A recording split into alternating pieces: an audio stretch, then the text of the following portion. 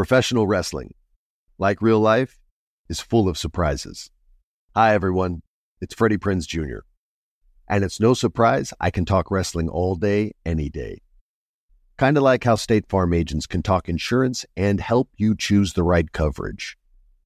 When it comes to important insurance decisions, let State Farm support you with the coverage you need, backed with 24/7 support. Like a good neighbor, State Farm is there.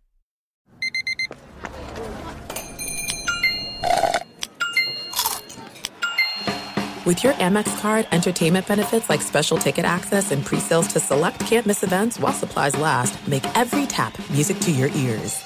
Hay dos cosas que son absolutamente ciertas. Abuelita te ama y nunca diría que no a McDonald's. Date un gusto con un Grandma McFlurry en tu orden hoy. Es lo que abuela quisiera. Ba-da-pa-pa-pa. En McDonald's, participantes por tiempo limitado.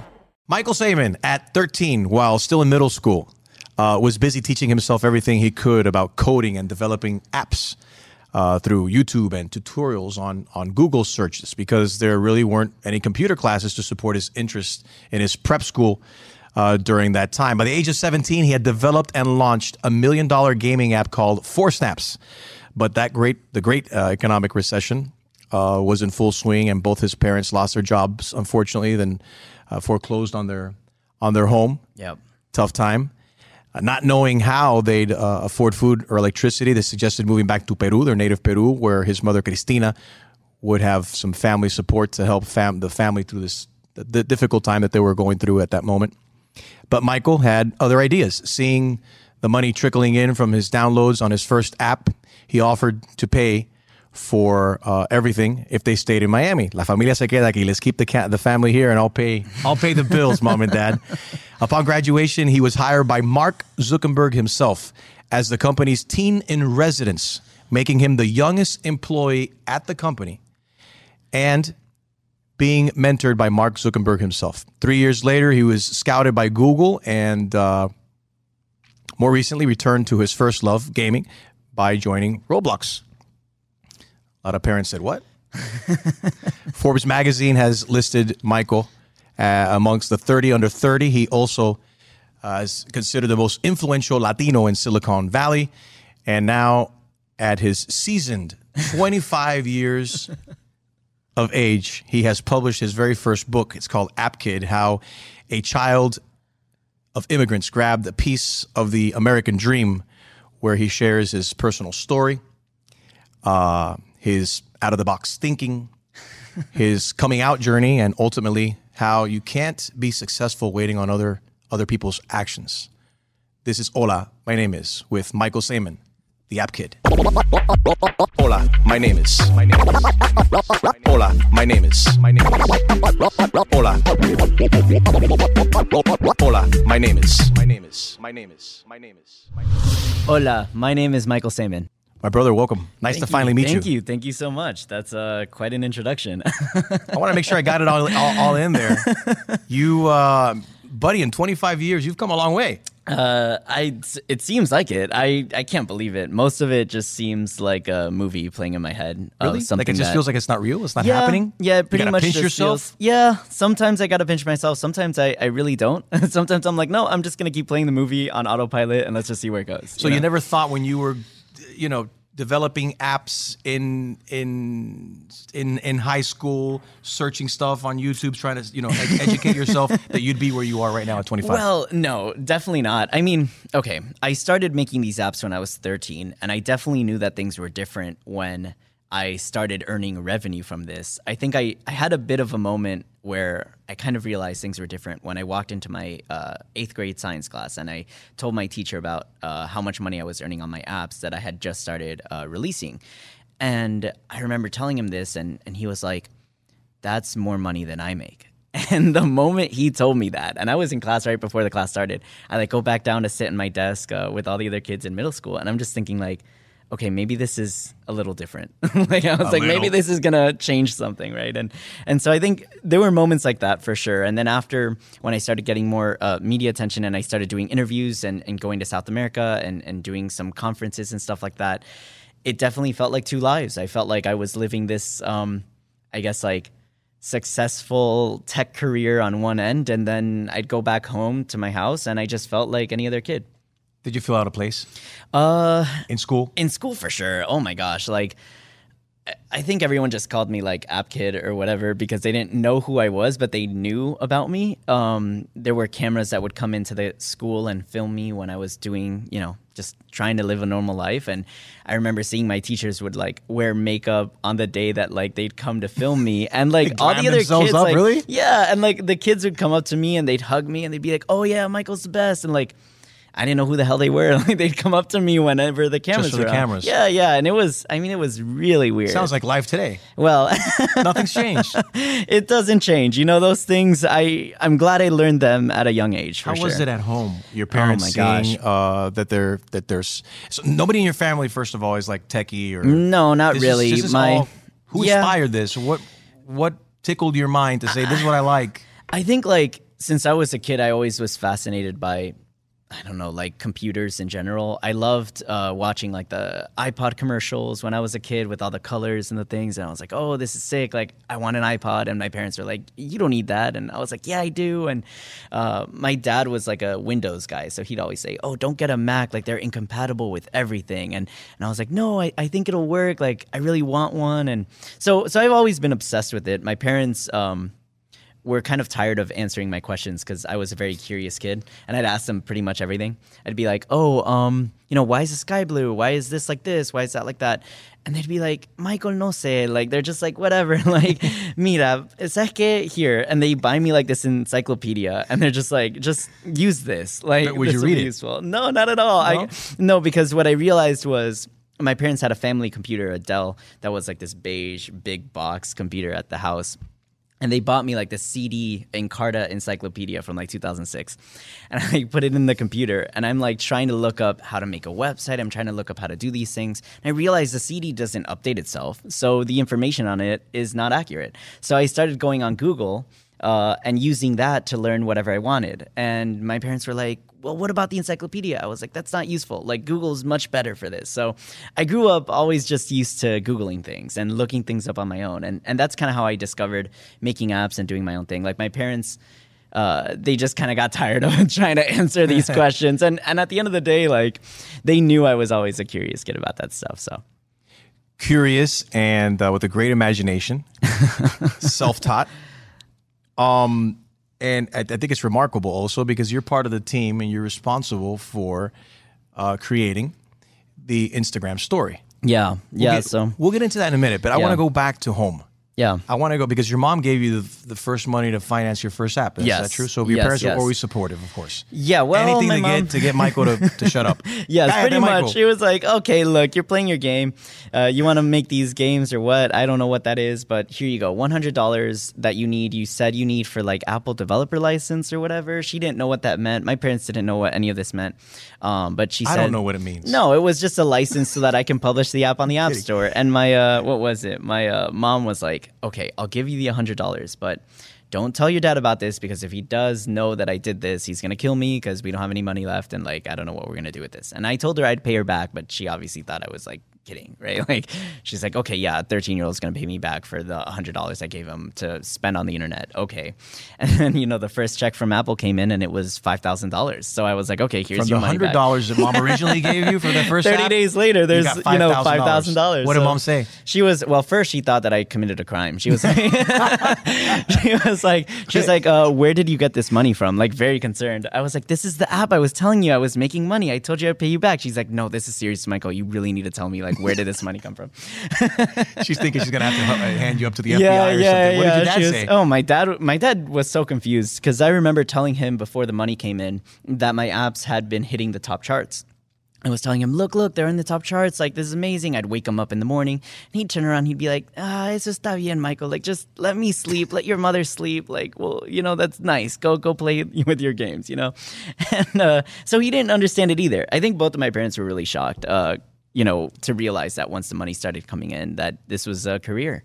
What's the first thing you bought with that big chunk of money? Well, the first thing I wanted was an updated iPhone so I could like make more apps and an updated computer so that I could, use that to build them. And after that, I didn't really know what else I wanted. Like maybe an Xbox, but I didn't really play Xbox. I was like, I guess not. Like, I didn't really care for it. And so my parents at the same time were dealing with the recession, and they had like a small Peruvian chicken restaurant in Miami back in the day, and it was struggling due to the recession. And so they were telling me like, hey, like, we really could use the money. Can we just use the money for like, you know, all the bills? And so I was like, well, I don't know what I'm going to use it for. So sure, whatever. Again, you're how old when this happens? At 13.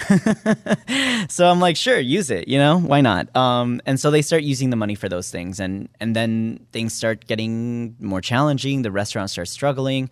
We start trying to pay for lawyers to help save our house. That doesn't work.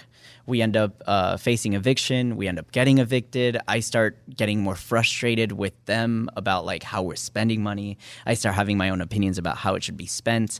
And that I think those years, 14, 15 years old, of just trying to negotiate with my parents around what to do with this money, and also having the pressure of like building more and more apps that could make money to keep us afloat was, I think, part of the reason why I was able to get so good at understanding like the social dynamics of like how users and people are on these apps all day. At what point during this process does Mark Zuckerberg cross paths with you? How does that happen? So the apps weren't making as much money at one point, and I had to continue to reinvent the way that I made these things. It used to be where you could just make an app that costs like $2 and people would download it and buy it. Today, that's not the case, and it wasn't after a few years. You needed to make free apps that had advertisements and in-app purchases and all kinds of subscription models and things like that to make more money. And so I thought, I'm going to make a free game. I'm going to try and make a couple of free games, and those games are going to get a lot of users. And my plan is to get that noticed in Silicon Valley and maybe get acquired or get hired out of that. And that would be my way out of it, because I remember asking my mom for college, like, how much money is left? And I had made like $250,000 up until that point. I was like 16. I told my mom that, and my mom's like, what money? I'm like, what do you mean, what money? All the money that we have. Like, who manages this money? You're underage. My mom and my dad, has to go and open up the bank account for you. Yeah. So my mom's like, well, what money? Like, we spent it all. We needed to spend it. It was like the emergencies and the credit card payments and this and that. And I was like, are you serious? Like, what am I going to do with college? And so that was really like a wake-up call for me to like make an app that was free and had all the users, and I could just try and find an exit. And so I was lucky, because as the app grew and became popular, that's when Zuckerberg had noticed the app in the top charts. It became like the #1 word game on the App Store for a while. I had a couple million users. It was incredible. And I mean, I got an email from Zuckerberg's team when I was in math class that he wanted to meet with me and fly me out to California. And I was like, what the hell? What went through your mind? Yeah, no, I honestly... Is that where like the movie started for you? Well, I mean, yeah, well, kind of, because, you know, you have this like side of me where I'm like being filmed on TV, but I didn't fully understand it. I was at an age where like, I was like, okay, like they're filming because I made this app, I get it, but I didn't think too much of it. I think it was once I got that email, and I remember passing my iPad over to my friend in the class and showing it to him like in shock. In the middle of class, I wasn't paying attention to anything the teacher was saying. My friend looks over and turns around to the whole class, and he's like, Mark Zuckerberg wants to meet Michael. And everyone's like, what? Oh my God. And the whole class like just blows up, doesn't know what the fuck is happening. And like my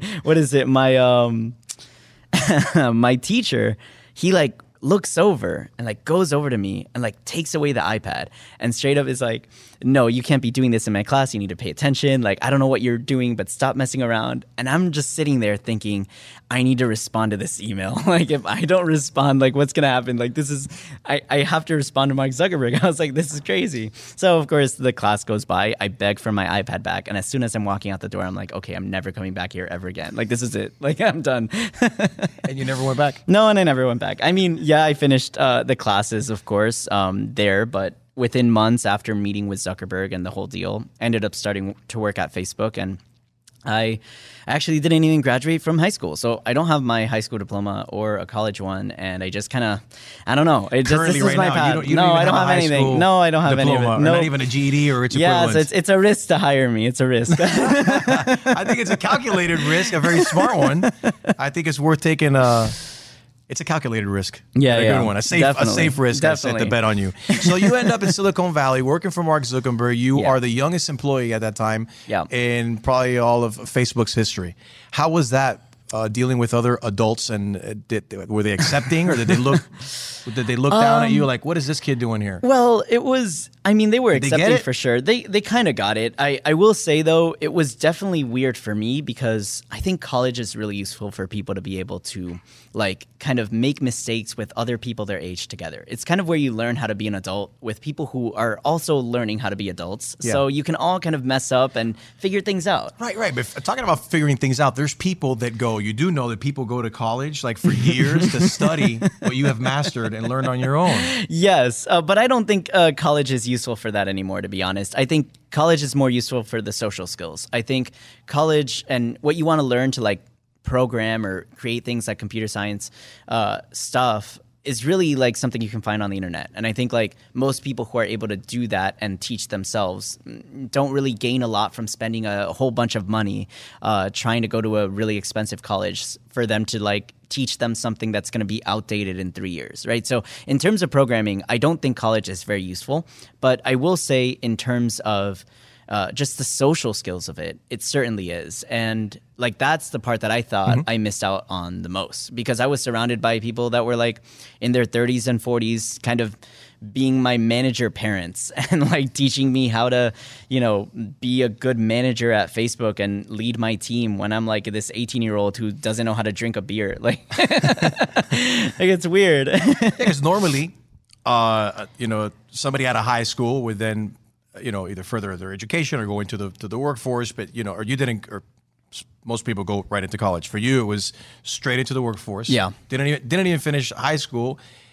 You go right into the workforce, and you're like you're like a leader in your industry. Yeah, I you know, within a few months of joining Facebook, I had given a presentation to Zuckerberg and the other executives within the company around this strategy to build out a team that was focused on the teenage demographic that I was a part of. And they greenlit that project and allowed me to just start working on these teen products and solutions for my generation. It's almost like you were like a guinea pig. Yeah. In a sense I was. And in another sense, I felt like I was kind of leading the company in a direction that they were too afraid to take themselves. I remember I did these monthly talks at the company where over time, thousands of employees would tune in, from directors to designers, engineers, etc. They'd come and attend in person. We'd live stream and broadcast my talks across the company and all the offices around Facebook. And people at the company knew me as like the teen expert, basically, the one who knew everything about the generation and the demographic and what we were going to do. And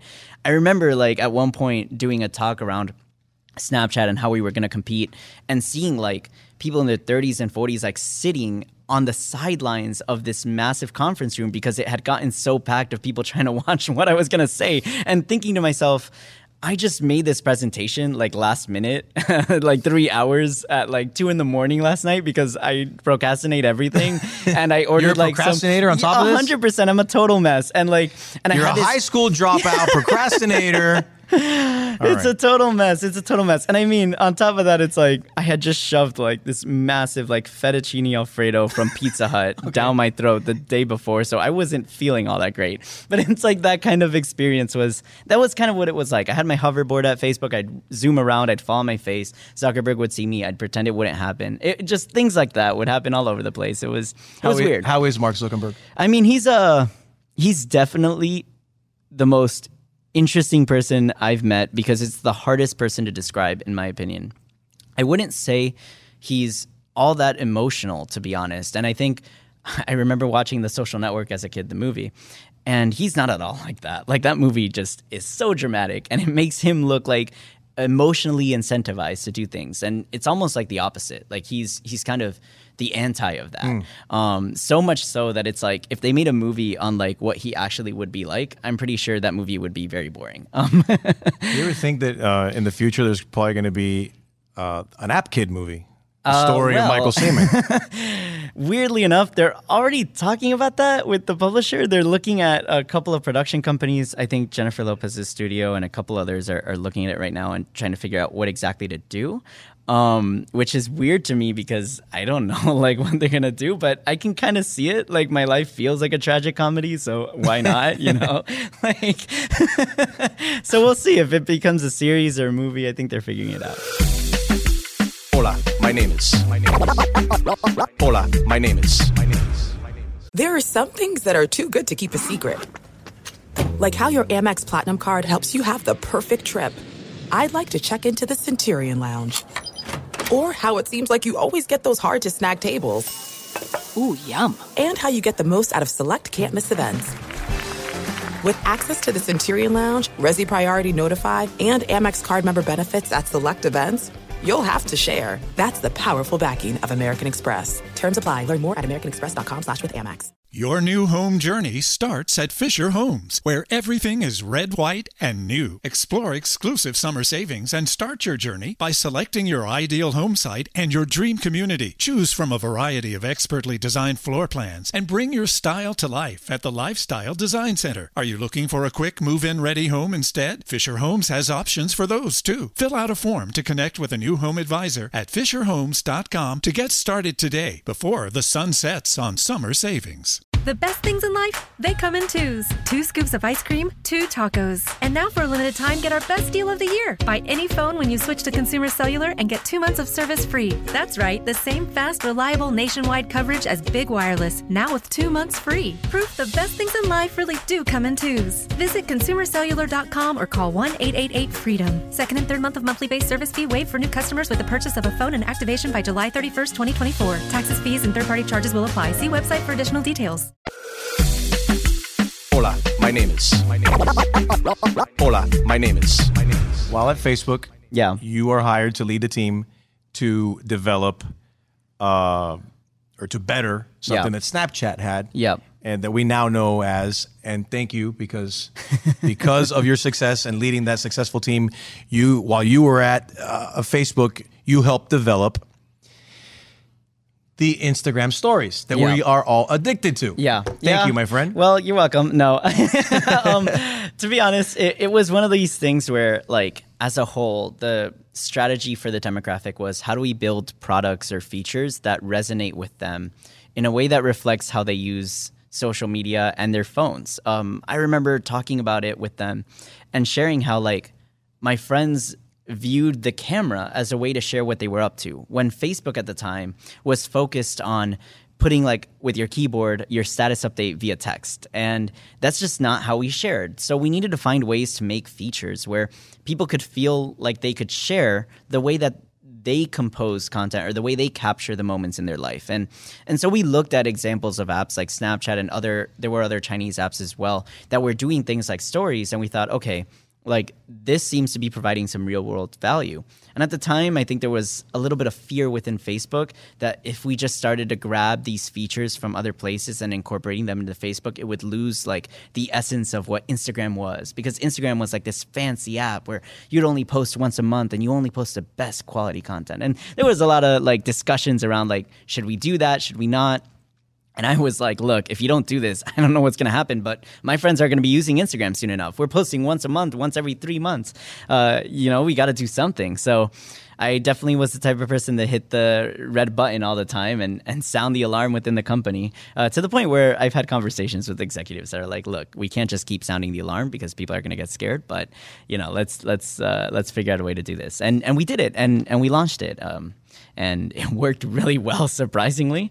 I thought it would do well, I'm not going to lie, but I didn't think 1 in every 7 people on the planet would be using this every month. Like, it's nuts. It's remarkable. You end up then going to Google. Yeah. Is Mark Zuckerberg upset at you when that happens? Well, I think it's kind of like, this is going to sound really weird, but I grew up at Facebook. Like, I'm just curious, did he send you like a text with like the middle finger emoji when you left or something? No, I mean, what's funny is, like, him and I had an interesting relationship because he and I would kind of message each other on Facebook talking about, like, some of the up and coming apps and whether or not they were good or not, or useful for us to take a look at. And if I found something interesting, I'd share it with him.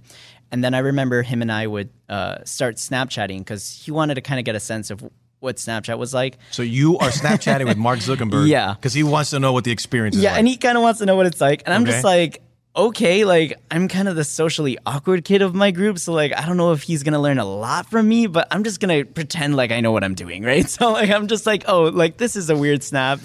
You should snap like this. And he'll send me, like, the funniest things. And so anyway, that was kind of the relationship I had with him. And I remember, like, throughout my time at Facebook, even the chief marketing officer and some of the other executives, like they kind of raised me. It's weird. Like I feel like my parents, in a sense, when I left to California when I was 17, I lived on my own. So the people at Facebook were really kind of my parents, and they taught me how to drink alcohol. They bought me the first things that I needed to like become an adult, and it was so weird. And so I think a lot of the time when I talk or how I even think is almost like this managerial style that they just kind of went with. And I just kind of mimic because that's kind of the example. And so, after a few years of being at Facebook and we launched Stories and it's doing really well, for me, I remember getting reached out to from Google and that they wanted me to work on virtual reality and artificial intelligence and a couple other things there that were really cool. And it was almost like, I didn't want to say bye. It was like leaving home. I was like, no. And like, it's so strange because this is like a corporation, right? Like, what am I doing? Like they're not my parents, but they fed me and they washed my clothes and they did all the things that, the tech companies do. And so there's a lot of weird family vibes. Was it odd though? Because they weren't the same age group? Well, of course. You looked up to them? Yeah, they were kind of like parents. They weren't really like, they weren't like my siblings. Like I didn't feel like that, right? So like, it was an odd situation. And of course, when I end up going to Google, at that point, I think I kind of looked at it like I needed to expand my horizons. Like those kids that they're like, now I'm going to go out to a different city and like get a job out there. And it's the first time I'm I going to another country. Yeah, you're going to explore. You're going to see. Yeah, so that was me. Paris. I was like, I'm going to go to Google to like expand my horizon, right? Like really weird. And so that's when I started working at Google. And I spent another 4 years at Google at that point too. Who paid better, Google or Facebook? Well, I'm a pretty good negotiator, and in the book I talk about that I doubled my salary to go to of course. Google. And you taught that that was self-taught, of course. Yeah, I think my rule is, double your salary every time you make a hop. I gotta put that into play. Let's talk about apps for a moment. And let's talk about you mentioned AI a little while ago. Yeah. Are our phones listening to us? Yes and no. Every time we're having this conversation, and we could be talking about popcorn. Yeah. And in 30 seconds, popcorn's going to come up on my phone on my Instagram feed. So it's a mix of things. Well, is that Mark Zuckerberg sitting there listening himself? Mark Zuckerberg's totally just listening to everything and just writing it all down, and then that's how he makes his money. I figured such. Yeah, no, of course. Have you seen? No. So really, it's a little bit of a mix of the two. There are things that are listened to, like, for example, when you go and say, the Siri command or the Google command or the Alexa command, like, it will certainly listen to what you say and it'll upload that and use that and translate it and understand it. But it's a little bit more complicated. What actually happens is the AIs that these companies use, the algorithms that they use to determine what ads to surface to you or what content you might be interested in is actually like a mini observer of you, like a relative of you that just notices when you slightly pause when you look at a video and take maybe an extra second or millisecond longer to swipe. It notices when you tap the like button and how long after you started watching did you tap it. It notices all of these things and it learns by itself the habits of a user. So it starts to kind of create a sample brain of your brain, right? So like it kind of like tries to predict what you're going to do next and what your subconscious is going to make you do in terms of how long you're going to take to look at something. So that's beyond like listening to you. Like that's way more advanced. Right. So it's like a certain picture. They know that this might trigger you to call your mom, for example, if you see some flowers or like it will understand what you're thinking about as you look at things, and then will start to know what you're going to think next because it's creating a replica of you. So like you've ever had that moment with your family where, you have a sibling that really knows you and you live together and that sibling ends up thinking the same thing that you do in that moment, right? You've had that where like your friend just kind of knows what you're going to say. Or you actually blur out and say the exact same thing. And you say the same thing at the same time, right? And and you're like, wow, like, like what happened? Like we must know each other really well. So like that's kind of what's happening with these computers where they have this same mental model that you do. So when you think about something and maybe you tell your friend about it or whatever you're thinking about, buying one thing or another, it already knows that you were going to think that. And it's not always right, but it's getting better. And this is how we know that there's stories of like Target advertising for like, you know, pregnancy products for a woman who didn't know she was pregnant. Like things like that. So you said it's getting better. Yes. AI is getting better. Is that getting better for I'm not talking about a moral companies? Better. This is not a moral good or bad, right? This is better as in they're getting better at mimicking you. But is that good or bad for us as humans? It's a totally different question. And if you ask me, I think we have to be super careful with this stuff. I'm afraid of it. What's the danger of it? Well, the biggest Why danger, are you afraid of it? Because we have no control, right? Like we don't run the world anymore. The biggest example I would give of this is the algorithms, once they were used to determine what news we get and what we know about the world. Now, every piece of information that you have in your head has been decided by an algorithm that nobody knows how they work. So algorithms aren't just built by a programmer. They are self-taught. So over time, they evolve, and not one individual person can fully understand how it works. And they're kind of trade secrets by these companies, and they're very valuable. And so they're kind of like self-taught computers, which is dangerous in itself. But the challenge is when these algorithms that nobody really controls decides what information you see, you now what you are, who you are, and your opinions and beliefs are under the control of an algorithm. And everybody's are. And so then you say, oh, but I'm not going to use, social media to read the news. I'm going to use, I'm going to go to TV and I'm going to watch a news anchor say it. But the TV networks now have to cater to the news stories that are trending on social media. So the entire world right now is being run by these algorithms. So that's what scares me about it is we're at a point where all of the conversations that we have already been decided by these ranking algorithms that have kind of led us in this direction. And to be fair, it's not just the algorithms that did this. It's almost like a symbiotic relationship. Like both the AI and us have contributed to each other. They try to mimic us and understand us and give us what we want, and we react to certain things and it learns more of what it wants, right? So there's this weird dynamic between the two of us where the AIs have grown and grown in influence, and we've kind of shrunken down. Prices for airline tickets are determined by an AI. Hotel prices are determined by an AI. The stock market is just AIs trading with AIs. Like humans aren't really doing much of any of it, right? So like it's really interesting and kind of terrifying if you ask me. Do you trust an Uber driver or a self-driving Tesla more? Well, okay. The thing with a question like that is AI, like I said, is really good at doing this stuff. So we can talk about like the morality of it. And I certainly think like there's a lot of this that's like, good and bad there, but they're really good at doing this stuff. So there's like specific tasks, for example, like driving, where if you give AI and these computer algorithms enough data to work with, and Tesla's doing this, for example, every car that has the self-driving is feeding data to a singular like AI entity that will then kind of multiply itself to all the vehicles. So any driver is like adding more information to the one AI driver that drives all the cars. And so what that means is like the amount of information that AI has to decide how to learn how to drive is millions of times more data than any individual person can have.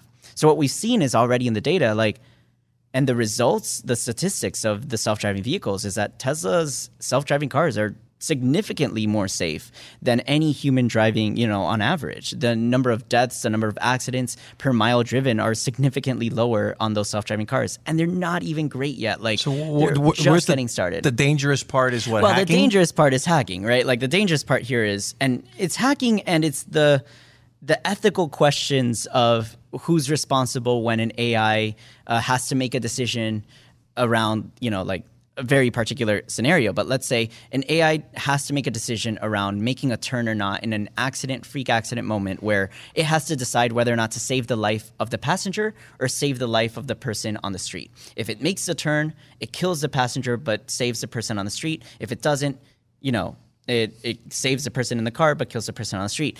A decision like that an AI needs to make, who's responsible for the death at that point? And who is held accountable? So those ethical questions, I think, are going to be the toughest to solve. You mentioned accountability, and there's been a lot of attention specifically with some of your old companies that you worked for. Yeah. Facebook in particular. Definitely. About mental health. Yeah. Especially for humans, period, Yeah. but specifically for young people and the damaging effects of social media. How do you feel with all this? And do you feel to a certain, with all due respect, do you feel a certain sense of responsibility maybe? Yeah. Oh my gosh. I think if anything, what I've realized from all the social media stuff is like, these things are like games. They're like video games. You have a score, right? Your number of followers, your number of likes. You have like different levels that you can get to by having more brand deals or whatever. Like they're literally like video games, but games about your life. And the challenge here is the game is based on how good you can get other people to like what you're doing. Like it's challenging, and I personally don't think it's very healthy. I think part of the reason why we started exploring things like stories, and for me, I was so adamant about it, was because it shouldn't be about likes. It shouldn't be about whether or not the person, loves what you're doing right now. Like if you want to share what you're up to with your friends, you shouldn't have to feel this pressure of, oh, this person didn't like what I posted. They must not be into it, or it must not be good enough. And so for me, I get worried because I think a lot of these social media companies are looking at data and they're seeing how people are reacting to the algorithms ranking the content, and they're seeing that people don't feel good about it. And for me, the solution, in my opinion, is find places where these algorithms are ranking content to make someone feel bad and put a stop to it. Just find a way to cut it out. Now, there's definitely opportunities for making revenue and making money that don't involve doing that. So I can already see them making changes in that direction. I look at TikTok as an example of a product where the algorithm has done things a little differently, where you no longer have like the same sense as Instagram. And you notice like when you go on the Instagram Explore page, how different that is from the algorithm maybe when you go on Reddit or when you go on Twitter, and like the types of content and the types of emotions that it makes you feel. So to be honest, I think there's a lot that can be done. I'm not surprised that that's where it is. I think Instagram has always been a product about showing the fanciest version of you.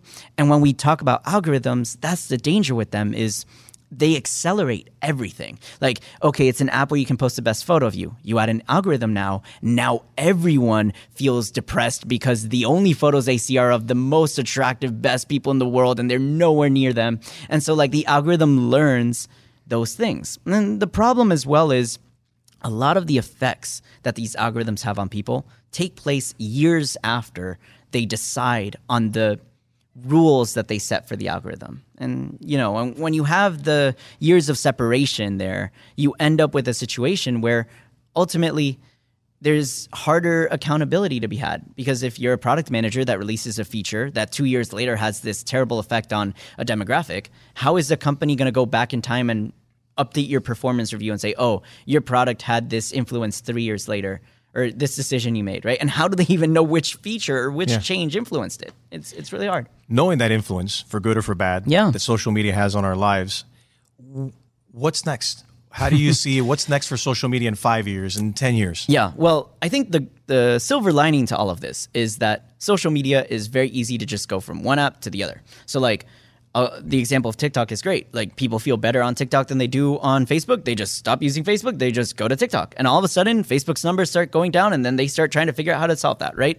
That I think is great about it. I worry about some other tech companies where their ecosystems aren't so easy to leave. Like I would actually say Facebook is probably one of those companies where like if you don't want to use their product, you just don't. You just go use another app, right? And there's like dozens of apps that do the same thing. Whereas other platforms, if you wanted to leave, it's a lot harder. You're tied to the hardware, you're tied to certain things. And so I think the future of this really kind of comes down to the nature of how these companies have to keep growing and what they need to do to keep growing, which boils down to making sure that the user feels good about what they're doing on the platform over the long term. The moment that users start feeling bad about it, the moment users start feeling like this isn't healthy and they don't enjoy it anymore, they just start looking for opportunities to use other platforms that make them feel better. And so I just hope that as Facebook starts looking more into the effects that are happening to people on their platform via the ranking algorithms, that they start finding ways to make people feel better and eliminating those pain points. Because if they don't, I simply think they're going to be replaced. Hola, my name is. Hola, my name is. There are some things that are too good to keep a secret. Like how your Amex Platinum card helps you have the perfect trip. I'd like to check into the Centurion Lounge. Or how it seems like you always get those hard-to-snag tables. Ooh, yum. And how you get the most out of select can't-miss events. With access to the Centurion Lounge, Resi Priority Notified, and Amex card member benefits at select events, you'll have to share. That's the powerful backing of American Express. Terms apply. Learn more at americanexpress.com/withAmex. Your new home journey starts at Fisher Homes, where everything is red, white, and new. Explore exclusive summer savings and start your journey by selecting your ideal home site and your dream community. Choose from a variety of expertly designed floor plans and bring your style to life at the Lifestyle Design Center. Are you looking for a quick move-in ready home instead? Fisher Homes has options for those too. Fill out a form to connect with a new home advisor at FisherHomes.com to get started today before the sun sets on summer savings. Are you tired of your scented cleaning products smelling and cleaning like meh? Then it's time for an upgrade with the power of Clorox Scentiva.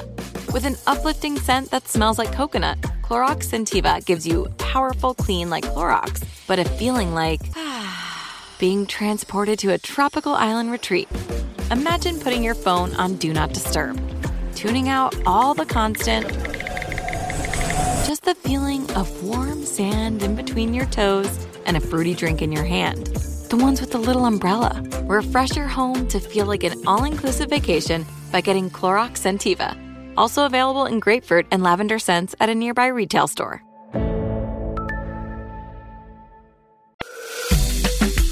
Hola, my name is. Hola, my name is. Talking about eliminating Facebook, Twitter, other platforms have felt it necessary to censor certain people. Yeah. And it's a fine line. Some people think that that's an infringement on First Amendment rights and freedom of speech. Other people think that, hate or anything that's inciting people to create misinformation has been censored, of course, through COVID. That's been very confusing. But for violent acts as well, a lot of politicians have been censored as well on social media. Do you agree with that censorship? Do you think that certain things or certain conversations should be censored? Yeah, well, there's two things for me that I think in that come to mind. The first is nobody in our government knows how any of this stuff works. Like, nobody. Like, I see the hearings where they do with Zuckerberg and with the others, and the questions that they ask, I'm just like, these are the people that are going to decide, like, how these social media platforms are going to be regulated. That scares you even more, the fact that they don't know. I'm like, these are the people who are going to decide, like, what my generation is going to, like, grow up with, like, and how we're going to have, like, a safe environment. Like, I don't feel safe leaving, the social media decisions in the hands of people who don't know the difference between WhatsApp and email. Like, that's a question that I think is just kind of obvious to so many people in the world. And so the first thing that I think needs to happen right off the bat is there needs to be more education around the subject for the youngest kids out there. I think, like, all of us should be taught in school how programming works, how algorithms work, because they run the world. Like, they are the masters right now,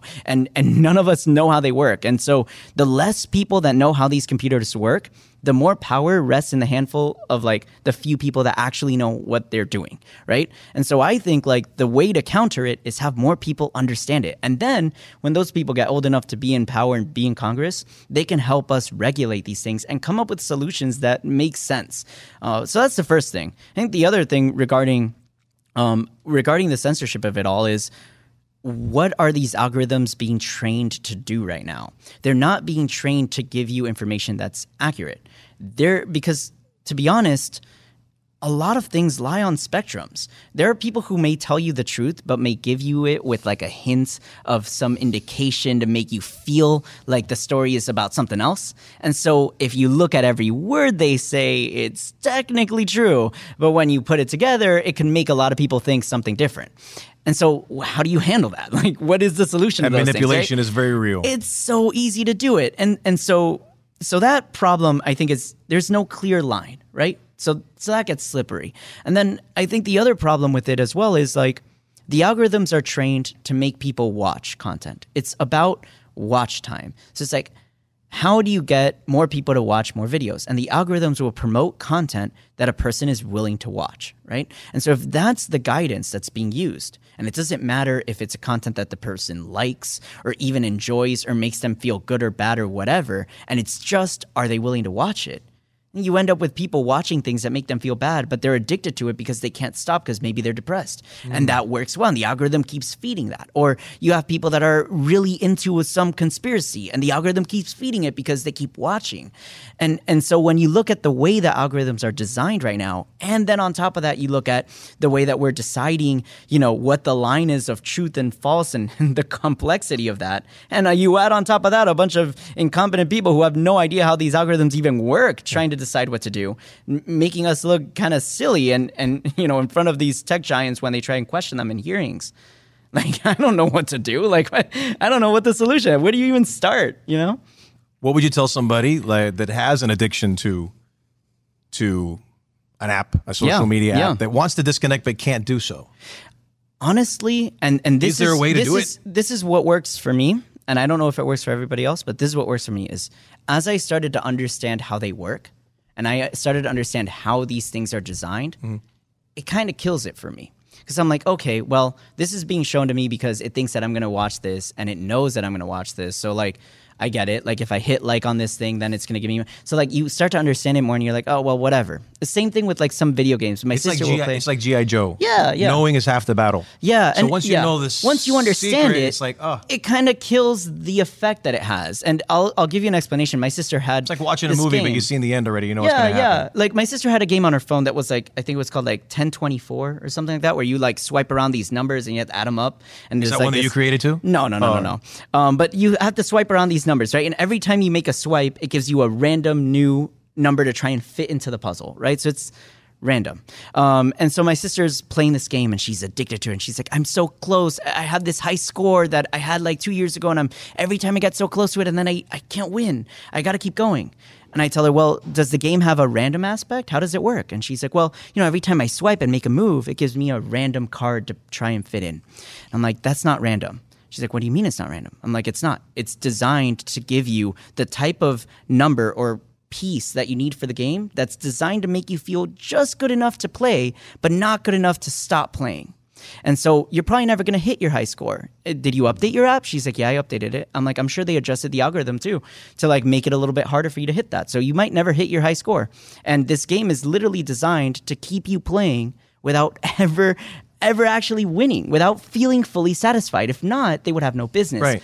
As she understood this, as she realized that it was no longer random, it no longer made the game fun. I hope everybody that's addicted to slot machines understand, especially the newer ones with the AI. This is how these things work. Yes, exactly. It's not because you lit a candle or you le encendiste una velita a un santo. Yes. Or you prayed to God that you'd hit it big in the slot machine. It's AI. Yeah, exactly. And if you can understand it, and once my sister knew that, and she knew that it wasn't being random anymore. She stopped playing? She stopped playing, because what's the point? She knows it's trying to trick her into thinking she's going to win and then make her lose. And that's really kind of part of the key, I think. At least that's what works for me. Talking about tricks, how we talked about hacking. Yep. How easy or difficult is it to hack a phone? Identity theft. Yeah. Is that something that most people should be concerned about?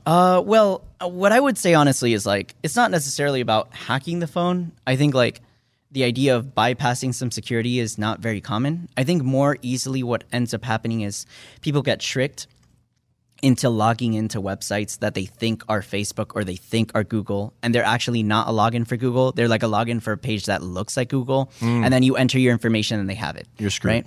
Right? And one of the common tricks that happens is they'll log in, like they'll get your login information, they'll log into your account, and then they will message your friends asking for money on your behalf. Good or right? bad And so- idea to pay that money, that ransom. That's a big deal now, too. No, for no, a no. lot of big definitely companies. don't. No, definitely don't. I think everyone has to be careful with the internet, and this is the assumption that I made since I was a kid, that everything that Since you you were a post kid, on, yeah, 2 weeks ago. no, yeah, well, 2 weeks ago and forever. I don't think I'm ever gonna age. You are the app kid.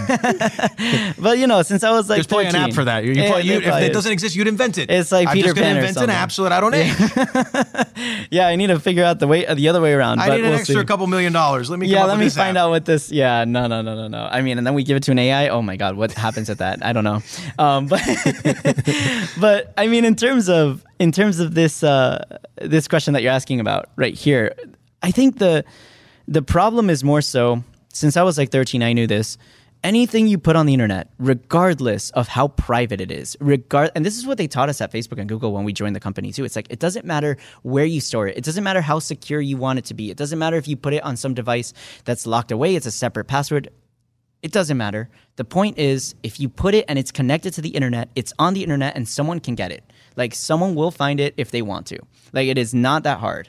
And so, for example, there's like these celebrities that just take nudes and they think, oh, I'm using Snapchat, right? So like, if I'm using Snapchat, it'll disappear. That's not true. The information is still there. It doesn't actually get deleted. Even like on WhatsApp, where you have those encrypted codes where it's supposed to be from one phone to another. With encryption, it's a little different. So with encryption, things are much more secure. And you would need like some quantum computer to like unencrypt a lot of these things. It's more difficult, but not impossible. It's more difficult, but it won't be impossible in the future. So my assumption would be that like, I wouldn't, if you don't want people to know what you're going to say, if you want to have a truly private conversation, cover your laptop with like tape on the laptop, cover your cameras up and throw those things away and go away from them and then have your conversation. Because if not, it's not really private. And, I think my generation kind of grew up with this idea that we don't have that kind of privacy anyway. So like the only silver lining to this, and honestly, it's not a good one, but it's the outcome, is that there is so much data out there. All of our, personal information is out on the internet, pretty much hacked. So many data breaches from Equifax and, all the different credit agencies too have happened over the years, airlines, whatever, that all that information that's out there, ultimately, it just is noise. So like, unless you're someone who's very prominent and they're trying to look for you and trying to find your information, most of the time, no one's going to really find your stuff and do anything with it. And you just got to be hopeful that you're the lucky one out of the millions and millions of people's data that they just don't grab your stuff and do something with it. I'm worried now. Yeah, well, I would say freeze your credit. First of all, it should always be frozen. That works. Never have it unfrozen. And if you want to get a credit score check, just unfreeze and then refreeze it. But ultimately, the way I would approach this is just assume your data is out there. Assume everything you've ever posted on the internet is out there and can be posted. This is very scary, Sue. Yeah. Because basically, I'm looking into the future and I'm thinking that eventually it's going to happen, that every presidential candidate will, somewhere out there, there'll be a dick pic that will surface. 100%. And then we're going to be picking presidents according to the size of their dicks. I think you're going to have to just get used to it, right? Because like the reality is... The reality is, once you get to like the 2030s, I don't think there's going to be anyone who was born before this stuff running for president. You get to like 2030s, 2040s, that's when you really start saying, "Oh, my grandparents' dick pic" or whatever. It was posted on the internet. They ran for the local government and they leaked. The reality is like, there's so many people using these social media platforms and they think it's safe, and it's not. Like, we're just going to have to accept the fact that after like 2050, every one of our presidents is going to have a sex, like some sex tape or dick pic or something out there. So for everyone listening and watching right now, that it's getting freaky tonight, and their boyfriend or girlfriend wants to videotape. Yeah. That hot moment. Would you tell them not to do that?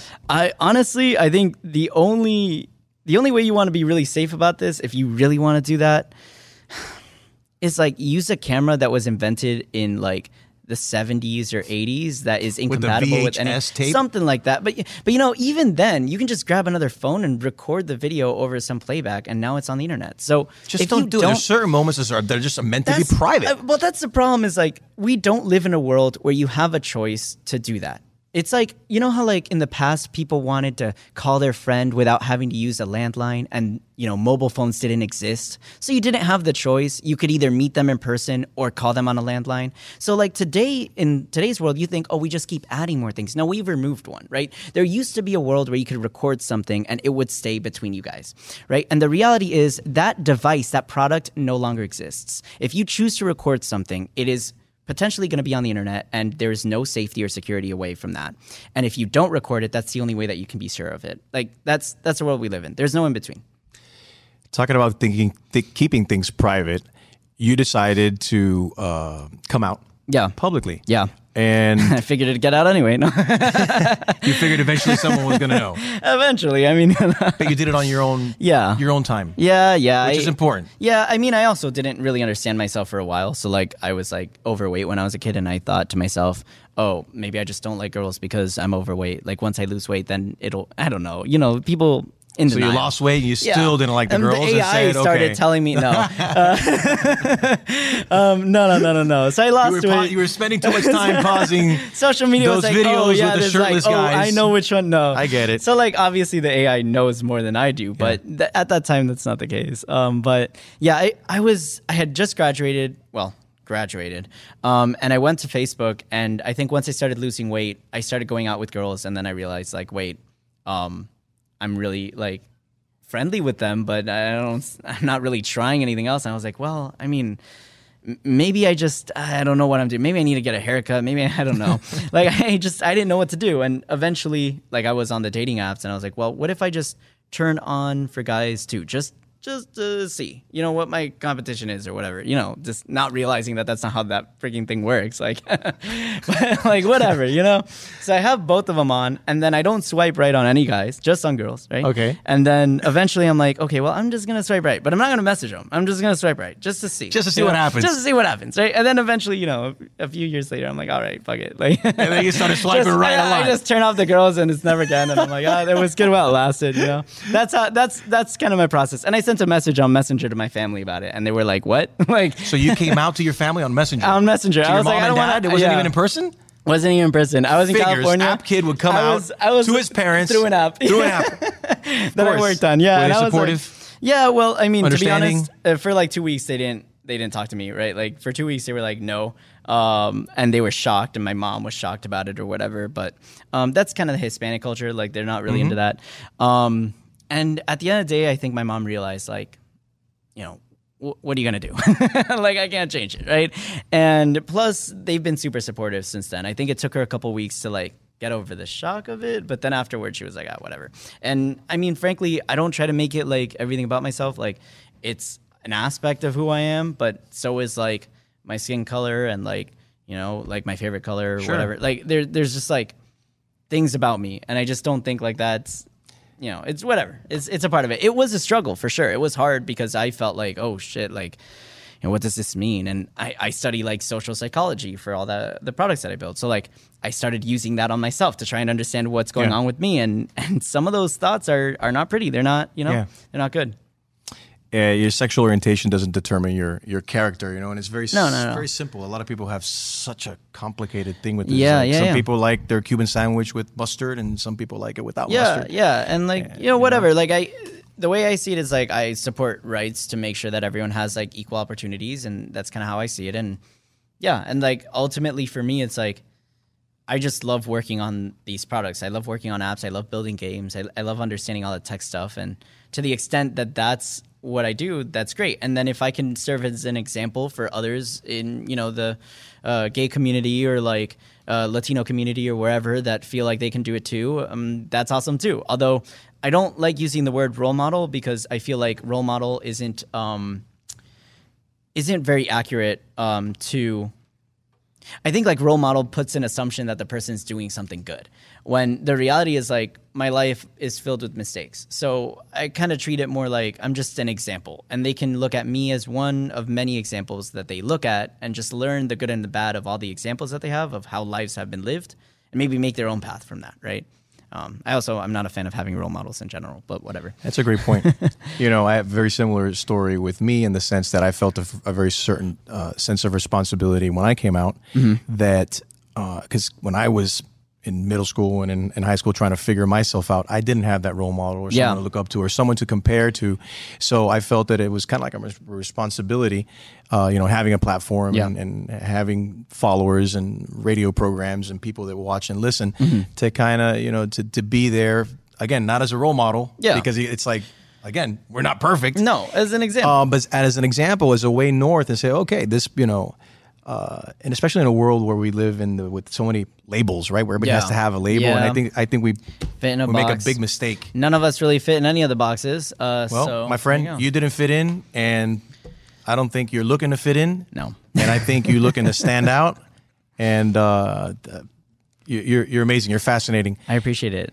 Michael Saiman, his book is called App Kid: How a Child of Immigrants Grabbed a Piece of the American Dream. Keep living that American dream, my friend. All the best. Keep representing us, Latinos and immigrants, in a very dignified way, the way you're doing it. Palante. We need to come up with another app. As a matter of fact, we got to, there's a guy on Tinder that uses my picture. We'll figure out, we can come up with an app to like blow up his phone or something. He's getting They hacked you, man. They hacked you. They hacked with you. I don't know if he shows up at night with like a low light, does it look like me? He takes my pictures off of Instagram every now and then. It happened to be on Plenty of Fish as well. And it happens on Grindr every now and then too. People use my picture. They hack you. There's more attractive people than me. Michael. The App Kid. Hola, my name is. Hola, my name is. Professional wrestling, like real life, is full of surprises. Hi, everyone. It's Freddie Prinze Jr. And it's no surprise I can talk wrestling all day, any day. Kind of like how State Farm agents can talk insurance and help you choose the right coverage. When it comes to important insurance decisions, let State Farm support you with the coverage you need, backed with 24/7 support. Like a good neighbor, State Farm is there. Hay dos cosas que son absolutamente ciertas. Abuelita te ama y nunca diría que no a McDonald's. Date un gusto con un Grandma McFlurry en tu orden hoy. Es lo que abuela quisiera. Ba-da-pa-pa-pa. En McDonald's participantes por tiempo limitado. Being a chef means keeping your cool in the kitchen. And with Resi Priority Notify and Global Dining Access through my Amex Platinum card, right this way. It's nice to try someone else's food for a change. That's the powerful backing of American Express. Terms apply. Learn more at americanexpress.com/withAmex.